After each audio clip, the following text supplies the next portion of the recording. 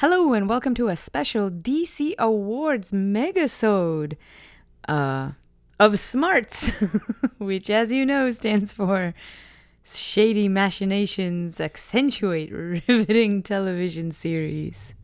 Except today, where we're not going to be talking about television series at all. I know. We're off to a great start. I am your host, Julia Gulia of Internet Fame Podcaster. And with me, as always, is Trevor, a.k.a. Rudiger Q Podcaster. Hello.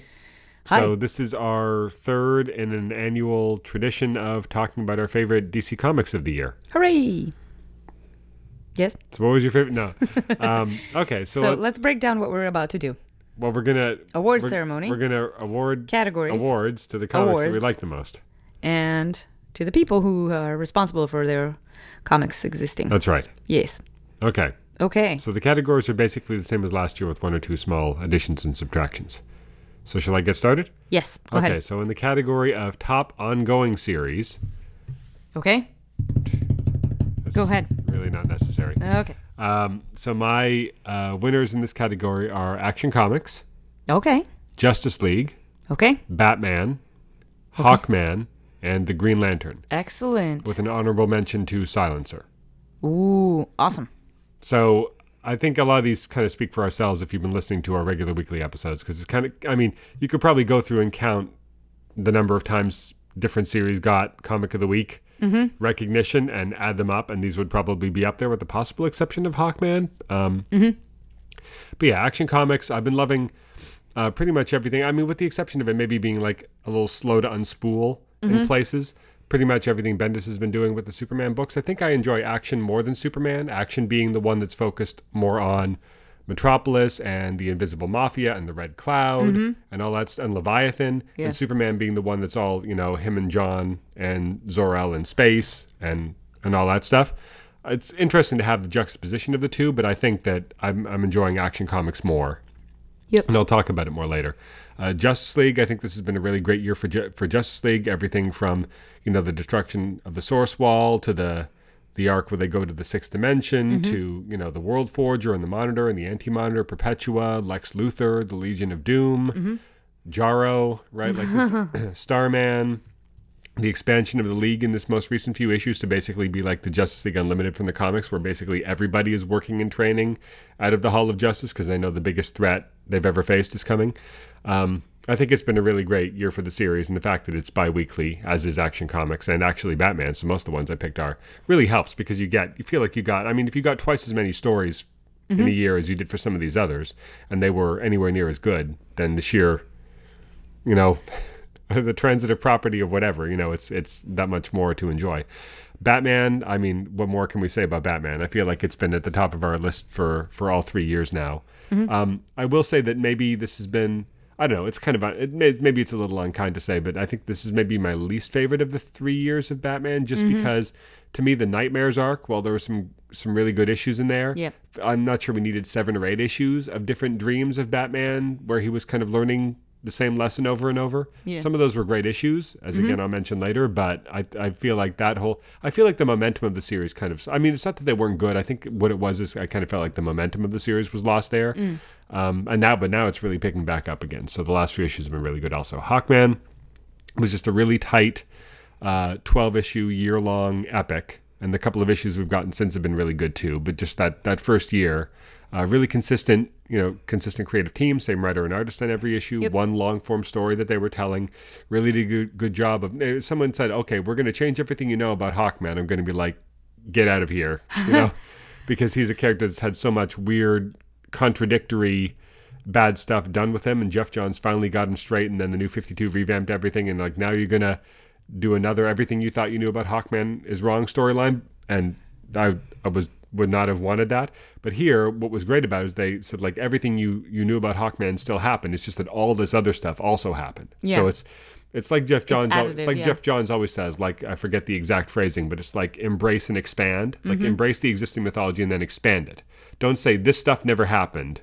I thought that was Grant Morrison. No, I think the embrace and expand thing was Jeff Johns specifically, but they have similar mindsets when it comes to that. Like Grant Morrison on Batman was very much the same thing. All of the Batman stuff happened, but now we're going to build off of that. You know, the Green Lantern, Maybe not quite what I expected when I heard that Grant Morrison was going to be writing Green Lantern. It's very much like sort of a pulp sci-fi tone to it. And definitely a lot of Grant Morrison weirdness, but not necessarily the same level of intricacy that I was expecting, but still really, really good. And just you get a flavor from that series. It's not like anything you get from anything else as a result of the writing and the art, Liam Sharp's art. Yeah. And then Silencer I've got to give it to, even though it only lasted part of the year. One of the best new series and new characters of the past 10 years probably in DC Comics, and it's too bad that it got canceled, but I felt like I had to give it to that. I also had Silencer and Hawkman on my top 5 list, but I also had Teen Titans, Action Comics, and Justice League Dark in my other slots. So actually, so I should have said I also had Action Comics in there too, for the same reasons you listed. Teen Titans, I've really, really been enjoying this arc, especially with the introduction of the new characters, Jin, what's her name that carries the chain that's called Obelisk? Crush. Thank you, Crush. Roundhouse. Roundhouse, Ralph yes. Malph. No, then you're just toying with me now. Ringo. Star. Yes, Starro. Ringo Starro. Those sound like good villain names. That could be something. Yeah, this has been a good run on Teen Titans. I mean, normally when a writer comes on, like, I'm going to introduce a whole new group of young heroes, I'm like, oh God, please don't. Just give it, what I mean? But these have actually been like, this is not Scott Lobdell trying to make, well, I guess Bunker was kind of a thing because now he's back. Although only because Scott Lobdell is writing Red Hood as Bunker back. But it's like, I'm going to make Bunker and Skitter a thing. Like, no, Bunker and Skitter will never be a thing. But Crush is pretty cool. Jin is cool. Awesome. Roundhouse is fun as a fun comic relief nice character. Person, yeah.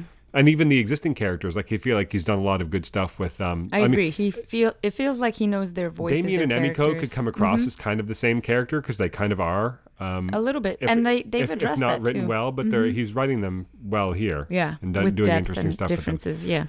Yeah, that's and I've been enjoying Justice League Dark as well. I like a good mystical arts kind of story. That's been one of my. If I had to pick another one for top ongoing series, it probably would have been that. I mean, it's on my list for just the Chimp moments, Detective Chimp moments alone. There's been a lot of great moments for a lot of characters: Kent Nelson, Khalid Nassour, Detective Chimp, Blue Devil. Not to mention Wonder Woman, Constantine, Zatanna, Man-Bat. That's why it's on my list. So I've been enjoying those. Okay, so should we alternate, or are we going to I'll do just go you back. first? We'll just do me first and then you. All right. I feel like that's better because it involves me. So top limited series. So, I mean, some of these will be no surprise. Mr. Miracle. That was technically, that was a 12-issue limited series that overlapped with this year, so it's fair game. I think we also picked it last year. We did. Although we didn't have a top limited series last year, so it probably would have been just in the top series. Mr. Miracle, probably one of my favorite series from the past 10 years. We said, we couldn't stop saying good things about it when it was happening. Naomi, obviously we picked, I think probably every issue of the series was picked by one of us. Every single one, yeah. Another, probably one of the best new characters and best, great writing, great art, great concepts, great new character. Wonder Twins was a lot of fun. The first couple of issues were also good, but I felt like it took a few issues to sort of get a sense of where it was going. And by the end, it was just completely insane and bizarre, but also really, really well written. So I'm glad they're doing more of that. Electric Warriors, which was a limited series. This was a really good series too. Introduced a bunch of new characters, did a good job of sort of bridging the gap between present day DC universe and the sort of the dystopian sort of commandy future, and then the more utopian future of the Legion, sort of showing us how we can get from one to the other with a really interesting sort of mystery and tragedy at the heart of it. Heroes in Crisis, even though we felt like this one kind of took a little bit too long in places too, maybe could have been 5 or 6 issues instead of whatever it was, 8 or 9. Still really great characterization, really great art, great characterization of the main character by the end of it too, and left a lot of things more interesting than the way they found it. An honorable mention, Doomsday Clock, which is every time it comes out is probably one of our favorites, but the fact that we're only getting an issue like every 2 or 3 months at this point, kind of there's no momentum to that anymore. So so those are my picks. Yeah. I have some overlap with you. My top picks were Batman Who Laughs, because I enjoyed every single issue that came out. And I was really looking forward to each one, and I really like where it went, and I don't know, it was just a fun read. It was great. Naomi, obviously, for all the reasons you said, I echo those sentiments. I also picked Wonder Twins because it was so fun, and the art was cheerful and fun. The tone was really wonderful. When it hit its stride, it was knocking those issues out of the park. At first, it took a little bit of convincing for me, especially since I wasn't really familiar with the concept, and so my buy-in was a little higher.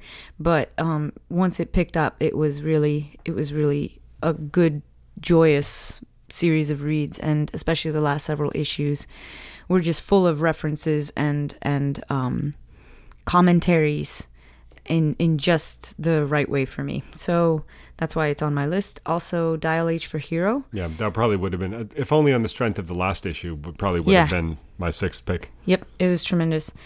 And then Freedom Fighters, which was just every single issue, top to bottom, topical and important and really well done, and it was entertaining at the same time, and it had all the elements of the superhero-y comic bookiness, but it also told a very important series of lessons, and I really like it. And then honorable mention to Female Furies, which didn't make my top 5 cutoff, but it was a really fun read, and that was also good, so I wanted to mention it. I enjoyed Female Furies. It did feel like a little on the nose for me a lot of the time. Like, a little bit, the way that the characterization of the male characters was completely unlike, like, Darkseid, and those characters didn't act anything like they should. They acted like bizarre, like, workplace bullies, and not pretty much the Lord of Apocalypse, and it was all in service of telling the story that she wanted to tell, but ideally, you don't have to do that to important characters just to make your point.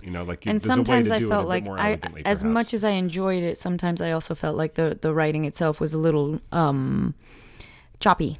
Realistic dialogue is not really her strength, I don't think. It worked fine on the Shade series because that was so heightened.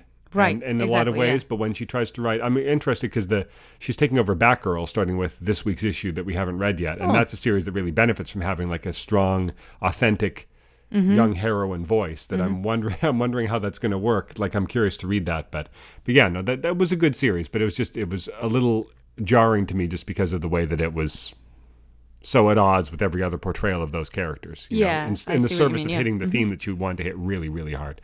So were those all your picks? Yep, those were my top 5 picks. Yeah, Batman Who Laughs, Naomi, Dial H for Hero, Wonder Twins, Freedom Fighters. Honorable mention to Female Furies. So top non-continuity series, top non-DCU series, I had to give to The Dreaming, just because this has been so awesome, so unique. And the art has been great, the writing's been great, just really great one-off stories and a great continuing story with a great continuing mystery. I'm kind of the couple of issues that dealt with. Trying to remember the names of the characters now, but the woman who wouldn't age, and then her daughter that fell in love with Dream and then was sort of tricked into betraying him and poisoning him. Rose. And then and then her mother, Rose's mother, was dying in the hospital bed, and then there was the nurse. The 2-issue arc, I'm kind of like I really got love it. Yeah, I know that kind of felt like a detour that I could have done with that to me. But the main are you kidding? That was my buy-in. The main arc is the one I'm really enjoying, with Matthew and Dora like exploring the different realms and trying to track down Dream. The most recent issue with the house at the end of the world there, and the one before that, with the couple of issues before that when they were in Fairy. Yes. Those were all really good. The most recent issue where she had to like hijack the story that was being perpetually told. That was just a great story. The way that it weaves in the characters and the locations from the Neil Gaiman run while expanding on them, and it's not just playing like a greatest hits of someone who's just like a fan of the Neil Gaiman run, but actually using them to tell a new story is been really good. That's a good one. Wait, so I think I may have screwed up because in my zeal to build top 5 lists, I picked top 5 non-DCU. That's fine. I wasn't going to give it to like, Lucifer or whatever, or House of Whispers. And The Dreaming was on my that's fine. You can pick 5. I think I only had one of these last. Well, no, I guess I did have multiple last year. I wanted to mention Batman: Curse of the White Knight. Well, Curse of the White Knight is the new one that we haven't started yet, but the original White Knight series from last year was really good. Yes. Yeah. And Books of Magic I've been enjoying. Yeah, it's good. It feels a little slight to me at times. But it's enjoyable. But it is enjoyable. It's got some nice twists and turns. I really enjoy the art. And I'm always excited to see what's happening to this character next, which for me, it's a very... that's an easy way to get. It's a page turner. It's a light... It's sort of it's a breezy but compelling read, Like exactly. it's like a John Grisham novel or something. It's not going to change the way you view the world, but you're going to be like... Right. You're interested. You're turning the pages because you're entertained. You're entertained by what's going on. Yeah. Electric Warriors was really wonderful. Yeah, technically, I would say that's in continuity. It's just in the far future. But yeah, I know what you mean. That's fine. I mean, who knows? Any future stuff is liable to be That's why I put it discarded. on the list. Okay. All right. And then House of Whispers, because for my money, I'm always looking forward to reading this one when it comes out. And I really love... If I had to choose one of the list I just made, I would have to pick House of Whispers because I consistently am looking forward to it. I'm in love with the mythology. I'm in love with the just the deep dive into the beautiful intricacies of culture, and it's been so entertaining to get to know these characters and to root for them and to learn a little bit more about the mythology that I only know a little bit about, and it's been a lot of fun. Yeah, I find it interesting as like a anthropological exercise, but I don't feel any connection to any of these characters. You know what I mean? Like I don't feel like I really understand any of them or find any of them particularly memorable, or I'm interested in what's going to happen. Like I'm interested, but I'm not invested. You know what I mean? It's like I'm rooting for Urzuli a lot. It's like I'm reading like a recitate, like a textbook. Like okay, here's all the things, like a history textbook. Here's all the things that happen. Here's what's interesting about these cultures. But I don't feel like I'm reading about real characters. They don't feel three-dimensional to me, really. I know what you mean. Sometimes I'm reading things that are on your top 5 lists, and I have the same exact feeling. Like I'm entertained, I'm interested, but I'm not invested. And I think that's just how people consume art. Different strokes for different folks, So that's nice. That's why it's on my list. Yeah, so what's the next category? So top writers. Top 5 writers. Here we go. A lot of returning names from last year. So Tom King is obviously got to be on there. Yeah. I mean, on the strength of Batman and Mr. Miracle alone. And Heroes in Crisis, while it had its faults, was also a very good story. Yeah. Brian Michael Bendis, sheer output. I mean, Action Comics, Superman, Naomi, Young Justice, Event Leviathan, other things here and there, like other short stories he wrote for anniversary issues, like Action 1000 and Detective 1000, other projects that he's shepherding but not writing directly, like Dial H for Hero and Wonder Twins, which he doesn't write but are part of the imprint that he set up, and he handpicked those creators. So you can give him some credit for like an executive producer capacity on those. And the Superman books have been great. I mean, Naomi has been great. Event Leviathan is a really interesting new event. And Young Justice has been really good too. So also Scott Snyder. I mean, Justice League, like I said earlier, Justice League has been really good. Batman Who Laughs, that was one of your picks also. And though we've only had one issue of it so far, but his DC Black Label book, The Last Night on Earth, the first issue is really interesting, sort of post-apocalyptic. All the heroes are dead. Batman's in this wasteland with the Joker's head in a jar, going on like a road trip adventure kind of thing. His final Batman story, basically. We get the second issue of that, I think, this week, and I'm looking forward to that. But less output than someone like Bendis, although Justice League is bi-weekly. But it's been a really good year for him. Just, the juxtaposition between his more character-focused Batman stuff and then the big event stuff in Justice League has been really interesting. Robert Venditti, sort of like a dark horse pick, but Hawkman and Freedom Fighters, I mean, we've talked about them already. Those have been two of the surprise hits of the past year for us, and so I've got to give it to him for that. And Steve Orlando, Martian Manhunter, Electric Warriors, The Unexpected, which wasn't my favorite New Age of Heroes line, but had some interesting stuff going on. And then Wonder Woman, although he's not the regular writer on Wonder Woman. Some of my favorite Wonder Woman issues of the past year have been the little guest arcs that he came in and did, such as the one where she teams up with Artemis and Aztec from his old JLA run, and then the single issue recently where we saw the alternate dimension where the Amazons were evil. So he's had a really strong year too on the strength of all that. And my honorable mention to Sam Humphries, because I've been enjoying Harley Quinn a lot more since he took over, and then Dial H for Hero has been a really great surprise over the past couple of months also. What about you? So actually my list has some overlap with yours, but I took a different approach because you really paid attention. No. I picked inkers. Yes. When you pick your. So it's kind of funny because when they do the Academy Awards, they list the actor and they list the reason why they got picked. Like the movie for which they got the Academy Award is paramount to why they got the Academy Award. And so similarly, I picked the book and then I chose the writer of that book. Do you know what I mean? Like that the actual thing that touched me the most is what I looked to first, and then I looked up who wrote it. Yeah, I mean, know what I mean? That's fair. I just think that when someone like Bendis is I writing think- 5 or 6 different books, I think this to is confine your opinion of him to only one of them seems... true, and I think your approach is, valid. Especially, perhaps even superior, some might say. Some might say. Some would be wrong if they said that, but it's equally as valid as mine, I would argue. But no, it highlights the difference between your level of expertise and my still ever-standing novice level.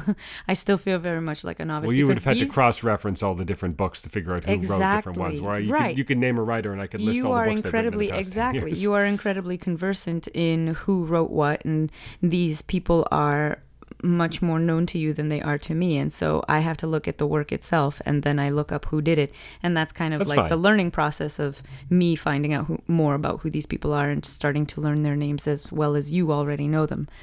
Anyway, that set aside, so here's my top 5 pick for writers. This year I picked Tom King, obviously for the same things you listed him for. Naomi, Brian Michael Bendis, and don't forget David F. Walker also works on this. And the two of them created this character and created this world, and it means so much to me, and this story is so awesome. So I had to pick it. So I had to pick both of them, and I regard them here as a team. So because this particular thing is why I chose them. So I chose Sam Humphries for Dial H for Hero because the fun, bombastic weirdness can only come out of a creative mind, and it's really been a fun ride. So Sam Humphries gets a nod from me.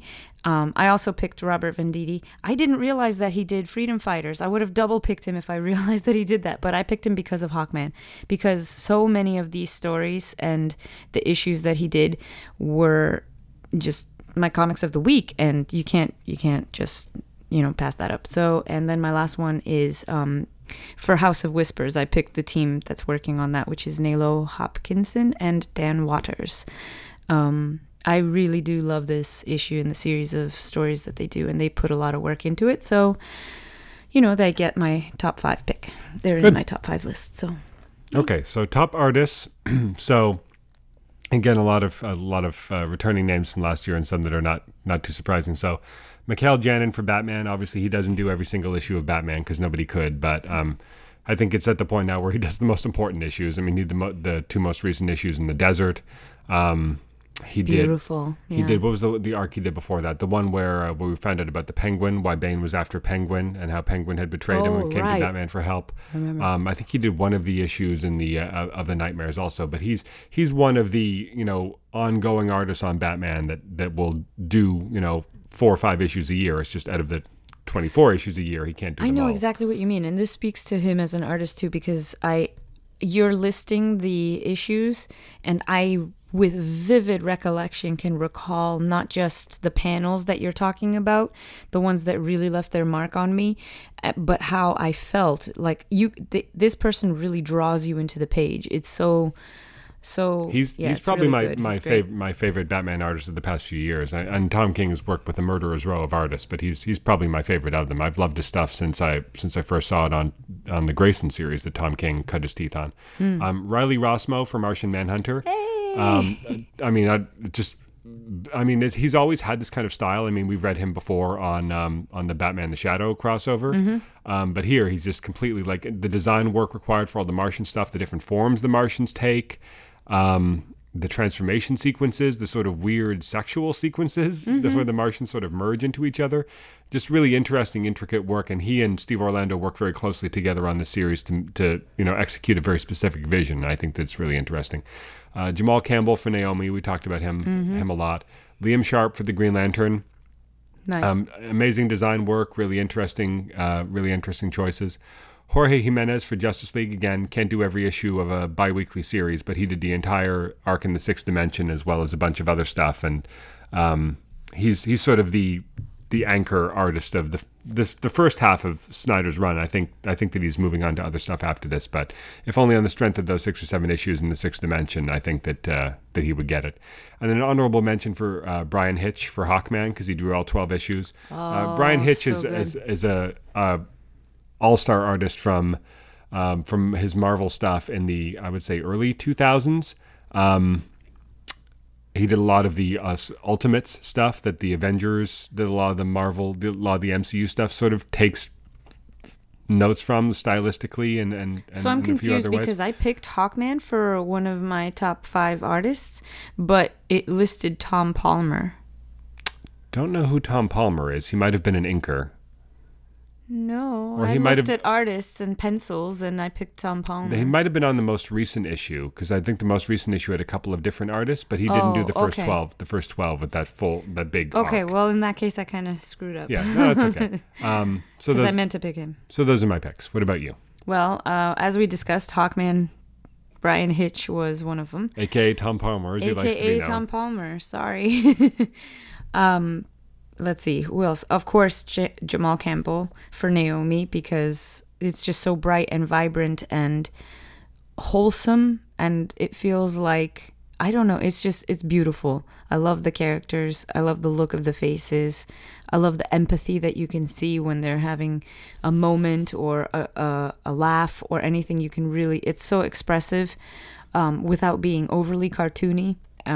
It's beautiful. It's very I much just of a love it. piece with Stephen Byrne on Wonder Twins and Joe Quinones, I'm not sure how you pronounce it, Yeah. on Dial H for Hero, and that there's sort of an animated quality to Yeah. it, but also great color choices, and also Yeah. really great just facial acting for the characters. Yes. You know, it's not all that Image 90s extreme muscle bulging art everywhere. You yeah. know, that sort of became the house style for a while. It's more subdued, more colorful, Mm-hmm. more cartoony, one could say, if you know, you hate to apply words like that, broad Right. strokes to art, but definitely you look at, you know, all 3 of these, and they could be, you could see a lavishly animated Disney movie having this sort of look to it. Yeah, you know? exactly. Yeah.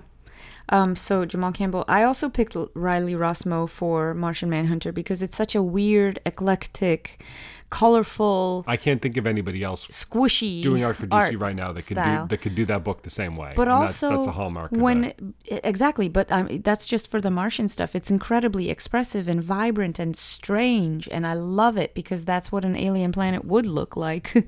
You know, it's not something that we would frame in the bipedal society complete we live in. You know, reconceptualization of Mars. It's not just like Exactly. what we see in the cartoons or the TV series where they're just walking around looking like dudes. and they have funny sometimes shaped wearing heads. That's robes. it. Yeah. And there's just sand everywhere. Right. You know, like it's a complete redesign for that, for the whole culture. But at the same time, the art style when the characters on Earth are talking to each other, like his partner, what is his Kate Spencer? Diane Mead. No, Diane- Diane Mead. Sorry.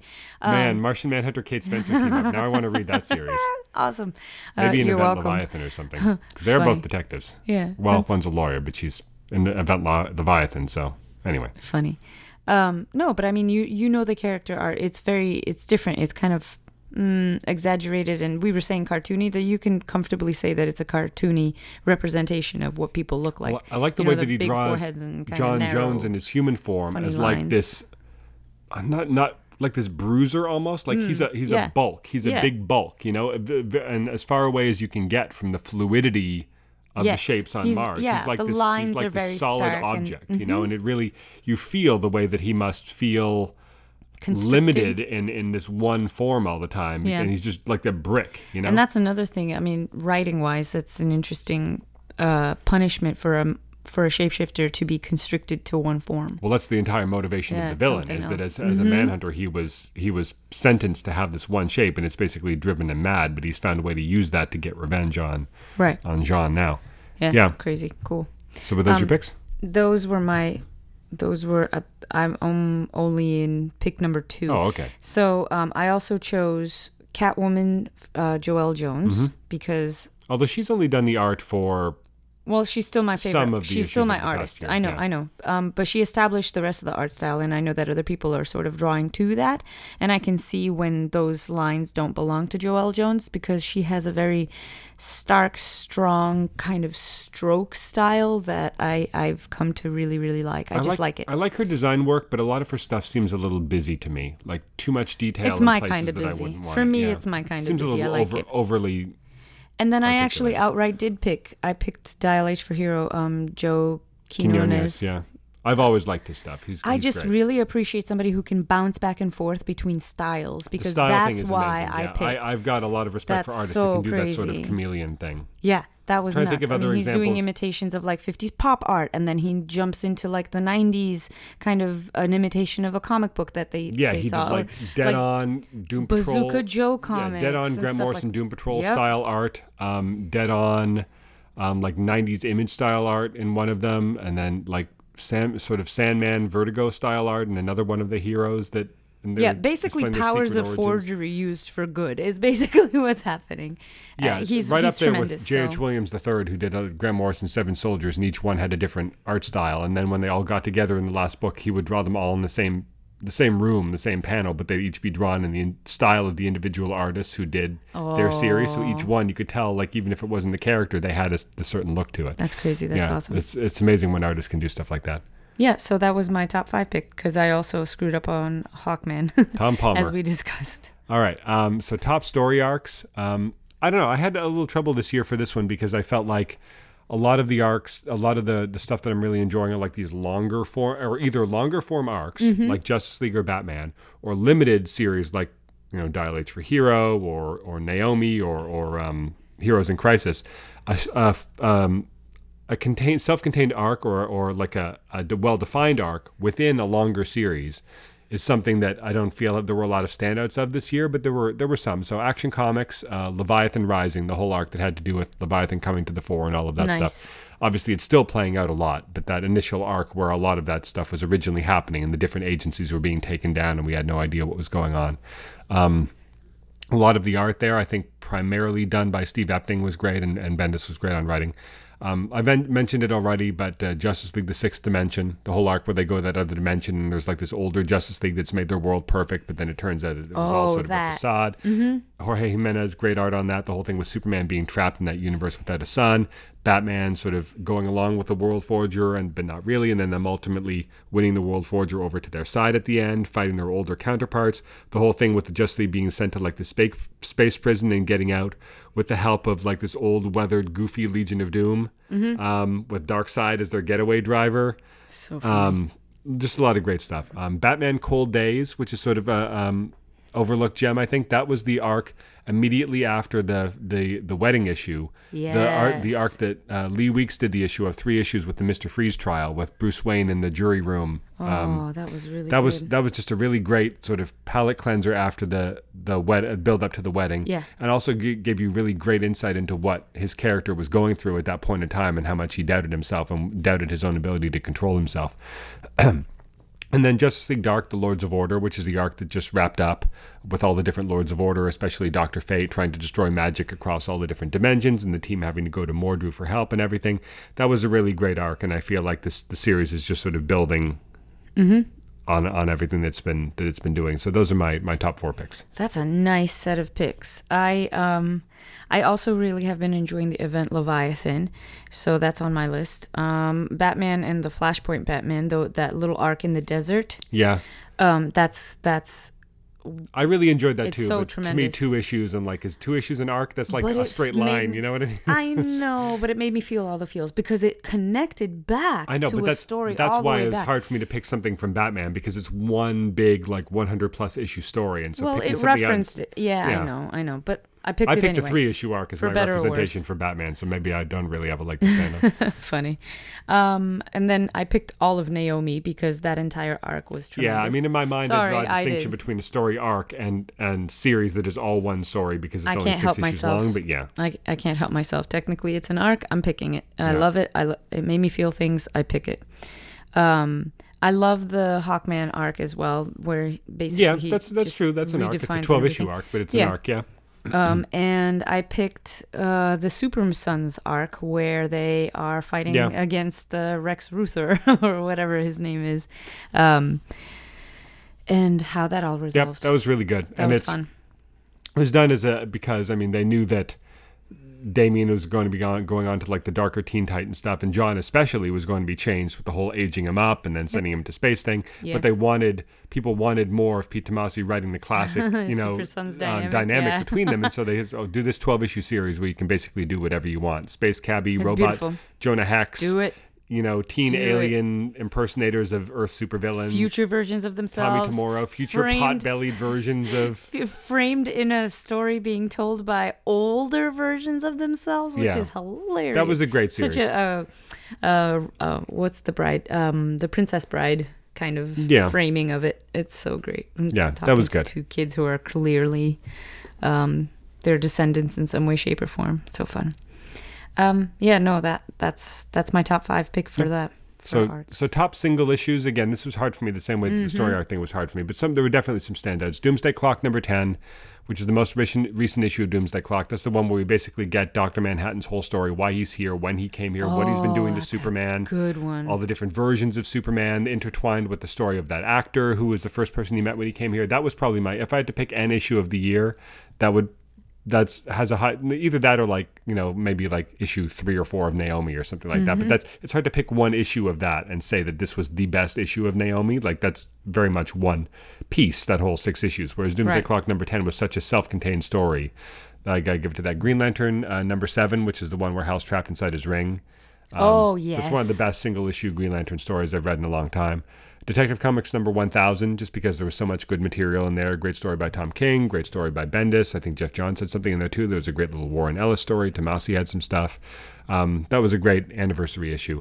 And then finally, Batman number 68. Of all the ones to pick, this is the one in the Nightmares arc where we see Lois Lane and Selena Kyle on Selena Kyle's bachelorette party in the Fortress of Solitude, while Bruce and Clark are awkwardly playing chess and chatting And about having a stuff in the cold manor. dinner, yeah. Yeah, I mean, and it's interesting in the context of the Nightmares arc, what it says about him and what it's forcing him to see about himself. But it was also if you try to treat it if you just take away those last 1 or 2 pages and you just treat it as this goofy. Pre-wedding bachelorette I remember thing last between year them. I picked that a was- double date issue where they went on. that was a double great date. one That too, was yeah. great. And this is kind of That like a was my last spiritual issue. sequel Yep. to that. Yeah, that was one of my top Batman issues of the year. So those are my 4. That's amazing. So I picked the issue of Batman in the desert with his dad, but the first one. Yeah, Because the two of them there's- have different strengths, but yeah, They the first do. one was really good. The first one was really First good. was more because- about building the mystery, and the second was more Exactly. about elaborating on the backstory. Right. And sort of bringing it to a conclusion and seeing how Batman gets out of this. But there was that feeling that it left within me, that cliffhangeriness, but a very realistic reasoning for him taking the bait and actually getting a happy ending in this way. And I literally, I don't remember feeling confused in any other way. No, it's just I was confused Put by that on Batman the back because of I'm the like, box. I know. I don't remember feeling confused. Raves Julia Tucobolina. I know. Jeez. Sorry, I guess my endorsements need a little bit more scripting before I get on the mic.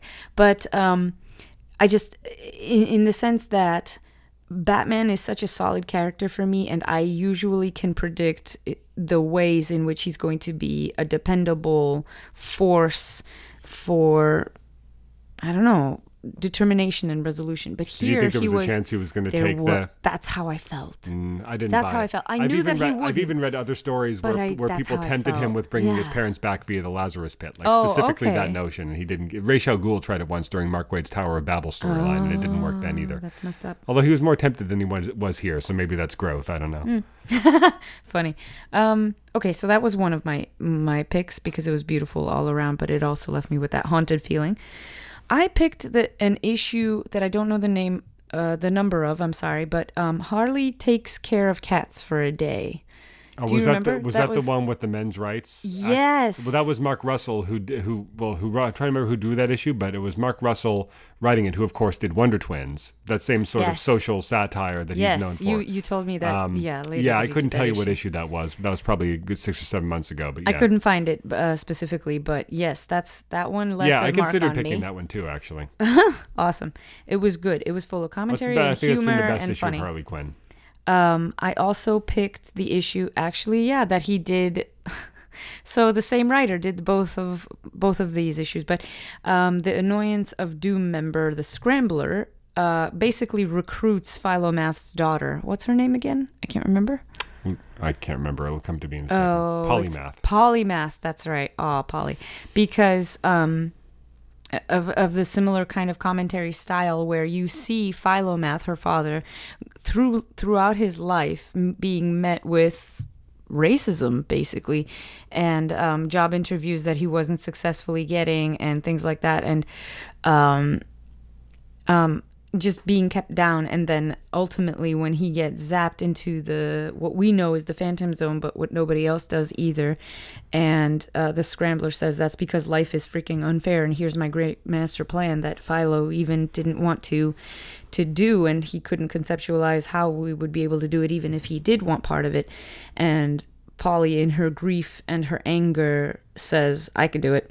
And that's the beginning of one of the better arcs in the Wonder Twins series. So I picked that issue because it was awesome.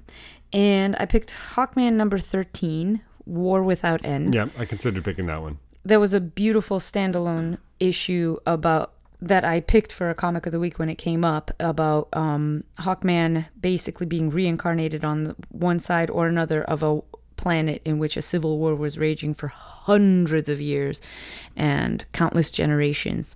And he kept dying in this senseless war until finally he was the one that extended the olive branch that ended the war and brought, now hundreds of years of peace to the civilization. And they didn't forget what happened. And just the art was great, the concept was wonderful, and the execution was perfect. So that's why I picked that one. And then Electric Warriors number 4, in which the Dominator makes a friend and earns his name. Instead of being yet another Dominator or part of a collective, he actually makes a connection with some of these people that he's been thrown in the pit with. Basically sacrificial lambs for entertainment and then consumption. And the Dominator makes a friend who then promptly dies at the end of the same issue. But, nothing's perfect. I picked that one because it made me feel a lot of things. And I love the Electric Warrior series, but this was one of my favorite issues. I think that's my top 5. It's your top 5? Yep. Yeah, that's good. So, top new character, I feel like there wasn't really any competition here. Should we even say it? Well, it's Naomi. 1, 2, 3, Naomi, yeah. Yeah, I mean, I don't know much else we can say from She's tremendous. She's wonderful. I want to give her a hug. I would love to hang out with her. And it's all down to the execution, because the idea of, comics is replete with adopted kids who discover you need to go back as far as the foundational one is Superman, is adopted kids who find out they have this secret origin and decide to be superheroes. I mean, they don't make any assumptions that this is the first time they've told a story like this. Like, literally, her idol for what an adopted person can be is Superman. She has his picture up in her locker. They lean into it. But it's all in the execution. It's all about really spending those first 2 or 3 issues with almost no action. It's all just dialogue and establishing characters so that when things actually do start to happen, you're invested. But that's hard to pull off because you can lose a lot of people in those first few issues because it can seem boring. It seems expository. So it's all down to the execution. It's all about making the dialogue sparkle and the characters seem interesting. The art has to carry a lot of the weight too, because if it's just word balloon after word balloon after word balloon, it's down to much like if you have a really dialogue heavy movie, it's down to the direction and the cinematography to make things look interesting to keep your interest. And the same is true here of the art. Exactly. So a lot of it, and the character has to emote and be well designed too. So it's not just down to Bendis and Walker's writing; it's also down to Campbell's art. Contribution. Yeah. Yeah. So just a great. That's just a perfect little 6-issue series. But I also love the heart of it, because the character was really deeply well understood. This person, and not only that, but the surrounding characters too. Her best friend is awesome, and her parents. Yeah. The way that they're so three-dimensional, loving. They have their own complexities and flaws and weirdnesses and uniqueness, and you really feel how much they love her. You could name on one hand the number of new DC characters in the past 20 years that have been instantly relatable and instantly had a great supporting cast. Yep. Kyle Rayner, Terry McGinnis, Jaime Reyes, sort of like young heroes learning the ropes in the shadow of like a great legacy or whatever. Yeah. But they all were sort of instant fan favorites because of how well written they are and how well designed their costumes were. Although the Kyle Rayner crab mask costume perhaps hasn't aged quite as well as like the classic Bruce Timm Batman Beyond costume. But Sure. But yeah, like you could name, and that's just in the past, that's 20 years. You could maybe name 4 or 5 new young characters that have been instant fan favorites. And of course, Kyle Rayner at the time also, not just the costume, but obviously he had all the angry Hal Jordan fans out for his blood because DC had thrown Hal under the bus to create Kyle Rayner. But yeah, I mean, there's not a lot of them in the past 20 years or so, and I think she can stand right up there with them, Yep, exactly. So top future wishes, I feel like, so looking back at last year, my wishes were basically the same as the previous year, and I've gotten a lot of what I was looking for. I was basically looking for the return of classic DC concepts and legacies. We've got the Marvel family back. It's too bad that Jeff Johns is so busy that each issue of Shazam is pretty much massively delayed. Like, I know. I really have been the next enjoying issue that was one, like but I 11 didn't put it weeks on any late of or my something like lists. that. Yeah. But we have the Marvel family back. Young Justice is back. That was one of my big wishes last year. We're this close to getting the JSA and the Legion back. Both of those have been announced. We know that the JSA is coming back in Scott Snyder's Justice League, and then they're getting their own series later this year. We know that Bendis is doing a new Legion series, which is starting in just a couple of months. I'm really excited about both of those. So we're this close. That was it. It was the Marvel family or Shazam family, whatever you want to call them. The classic, the YJ4, Tim, Cassie, Bart, Connor. The JSA and the Legion, those were like, if you check those 4 off, like that's pretty much the main DC aspects back that I'm looking for. So I've got most of what I wanted, or I'm about to get most of what I wanted. So my caveat there, what remains of my wish, and really the only wish I have, is that when they bring the Legion and JSA back, there's a lot we don't know yet about how they're going to do it. And I hope that in their desire to make them seem fresh and interesting and relevant to new readers, they don't throw out too much of the classic material. Like if they bring back the classic JSA, like here they are, they're Jay, Alan, Ted, the characters from the Golden Age, fighting crime during World War II, the classic JSA. That's great, and I'd be happy to have them back. But so much of what I love about the JSA was the legacy stuff that came after. The second Wildcat, Stargirl, the Starman legacy, Atom Smasher, all that stuff that came later, the second Hour Man and his relationship with Liberty Bell, their marriage, like all that stuff that came later. I'd hate to lose all of that. And if the new JSA series is set in the 40s, obviously we can't have any of that. But the Legion's been rebooted 3 times. Well, twice already. There's been 3 versions of the Legion, and each time it's rebooted, I feel like it's sort of diminishing returns. This new version of the Legion really feels like another reboot to me. I'm okay with it because it's happened so many times before. If it's done well, I'm okay with it. But my hope is that because they say this version of the Legion is set in the 32nd century and not the 31st, that's their way of saying the classic Legion still existed. It's just that this is 100 years later and it's like a new iteration of the Legion that just happens to be using the same code names. That would kind of keep the classic fans happy, like their Legion still existed and had adventures with Clark when he was young, and now we've got the 32nd century Legion that's having adventures even further in the future. Why else do that? I don't know. So that's my hope, is that that's why they're doing it that way, and that sort of lets them have their cake and eat it too. You can tell exciting new stories with new characters, just don't say that the old characters didn't exist. That's sort of my hope and I feel like this is my hope every year, is like bring the old stuff back and stop getting rid of it.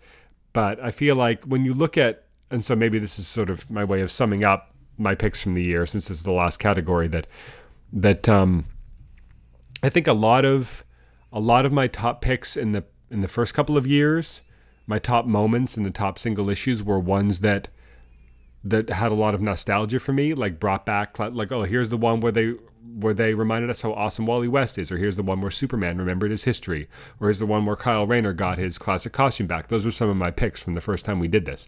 This year, a lot of my picks are new stuff, like Wonder Twins, Dial H for Hero. Those are classic concepts.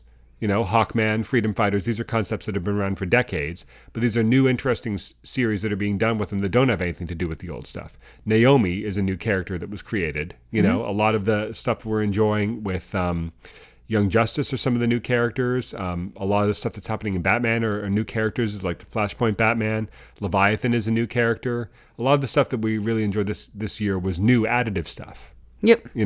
And not stuff that was just reminding me of the old stuff. I feel like the first year or two of Rebirth was all about reestablishing classic stuff, and obviously that continues because we're still only now getting the Legion and the JSA back. But I feel like the most interesting stuff happening in DC with this year is the way that Scott Snyder is expanding the concept of the multiverse. The way that Tom King is expanding Batman's life story, the way that people like Bendis are adding new characters to the DC universe, and the way that people like Robert Venditti are dusting off classic concepts in sort of new ways without saying all the old Hawkman stuff didn't happen. Right. It's just it did, and here's a new spin on it, Like that's something I think we're seeing more and more of this year that sort of sets our picks this year apart from our first couple of years, or at least mine, where a lot of it was just like, I'm glad to get this stuff back after 6 or 7 years of the New 52 of not having it. Whereas this year, I feel like the best new stuff has been additive, not just retrospective, Yep. So what's your wish? So my top wishes are a little bit different, because I think you have a lot of attachment to stuff that you've been reading for decades versus me, who has a more immediate sense because I've only started reading fairly recently, and to be fair, I can barely retain memories from last week, much less last year. So, with that being said, one of my wishes is that they bring back Silencer in her own series, because it may happen. That we story talked about is this. amazing. It may happen I know. eventually. It's not going to happen immediately. You I don't know. cancel the series if you're going to bring it back. I know, 3 months later. Hey, you never know. But it meant a lot to me. I hope that somebody uses her in a book and falls in love with the character as much as I did, and really treats her well. And even if she appears in other people's books or other ensemble books, then I hope that she is written true to her character and with respect. That's what's going to happen. I hope Somebody. So. Greg Rucker. I know, but Bendis, I'd love to see it sooner rather than later. Is Is going to my do a point. new Checkmate series, and she's going to be the new, White King's Knight or something like that. Like somebody will use her in a cool way, but it's not going to be in a solo book, at least not for 10 years. Not for a bit.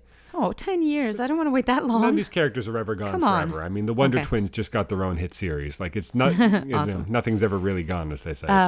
My second one is that, and I know that Naomi is coming back, but I hope she comes in back. like a week in Action Comics. Yeah, good. And then, later this I year hope, in her I hope another series. I hope we see her in her own book as well. Yeah. And she'll be then- everywhere. She's going to be in Action. She's going to be in Young Justice, and she's getting her own, a second miniseries probably in about 6 months from now. So we're going to be, we're not going to be lacking for her. DC knows when they've got it. One thing you can say about these companies is they know when they've got a hit on their hands, and they do, but they do everything they can to capitalize on it. So you don't need to worry about her exposure, I don't think. And then last year, one of my top wishes was that we would get some more strong female characters. And I really appreciate I really appreciate in the past year how much inclusivity, diversity, and strong female representation and strong representation of people of color. Crush, Jin, Naomi, Lois Lane just got her new series. Yeah. And I would love to see more of that. I loved Super Sons. I'm waiting for Super Daughters. Like, where are the girls at? I loved it when Dick went around to all the Titans and recruited them. How cool would it be to have a strong female protagonist go around and do the same thing and then headline the thing? Like, I'm loving Teen Titans, but I wish that it were led by a girl. Like that she was point on missions you're not wrong, instead of but a lot of it, like why was member. Nightwing the lead of Titans? Why is Robin the lead of Teen Titans? It's because they're the recognizable, marketable, popular characters. Understand. DC has to bridge a gap between the readers that were and the readers that could be. And I am saying that, keep going, because I really like it. There's a balance to be struck between the classic characters and the new characters. I mean, when you look at Titans, that the like the Titan series that ended a few months ago, the one you're talking about that had Nightwing until he was shot.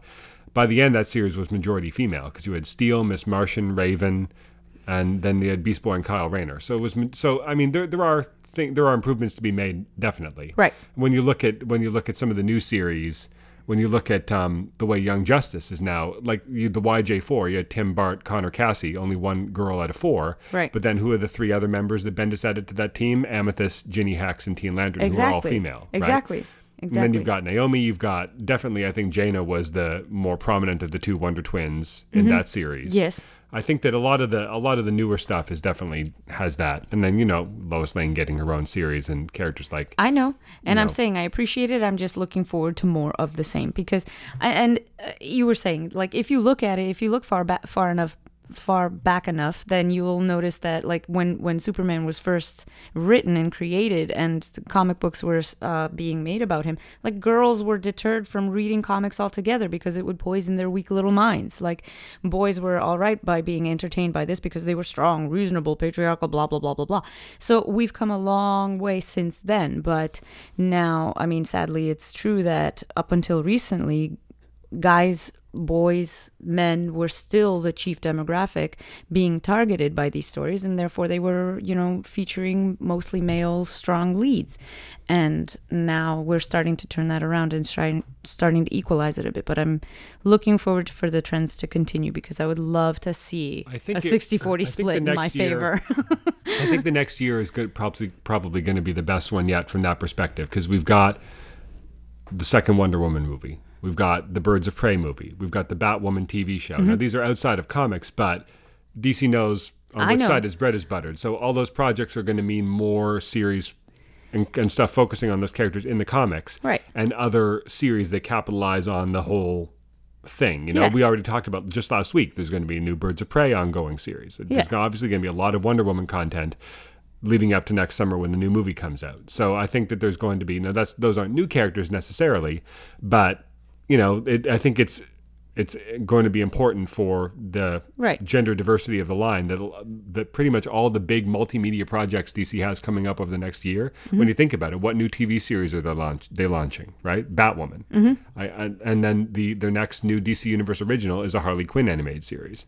The two DC movies that are coming out soon are Harley Quinn, The Birds of Prey, and Wonder Woman 1984. So the DC women are going to have a lot of visibility over the next year, and that's definitely going to be reflected in the comics. And then, like we were saying, as far as new characters being introduced to the comics, I think they're doing a good job there too. It's just a question of getting them more prominence, and that's what having them in different I know media it's a tough thing because obviously, like, the name brands sell because of their name brand recognition, and it's going to be tough to outsell Dick Grayson as as Robin or Nightwing or Batman or any of the various configurations that we've seen him in. It's going to be tough to compete with that. I'm not saying compete with it. I'm saying just keep giving us other readers stuff to read. Because, for example, like, you picked amazing stories as from Action Comics because those spoke to you, but I picked stuff from House of Whispers because that spoke to me. Different people respond to different things, and I think having a very deep bench of diversity and a well of stories to speak to different types of people is just the ticket. Well, speaking of the Sandman stuff, awesome. When we talk about new female characters, Dora is definitely the lead. Dora is one of my favorites. The Dreaming. Dora is one of my favorites. Dora is my second favorite character that was introduced, new character this year, second to Naomi. Yeah. Like, she's literally, she's way up there. She's interesting and complex and funny and weird and sometimes mean, but in the way that you understand why. I love Dora. Dora's great. And she has, earwings, so that's cool.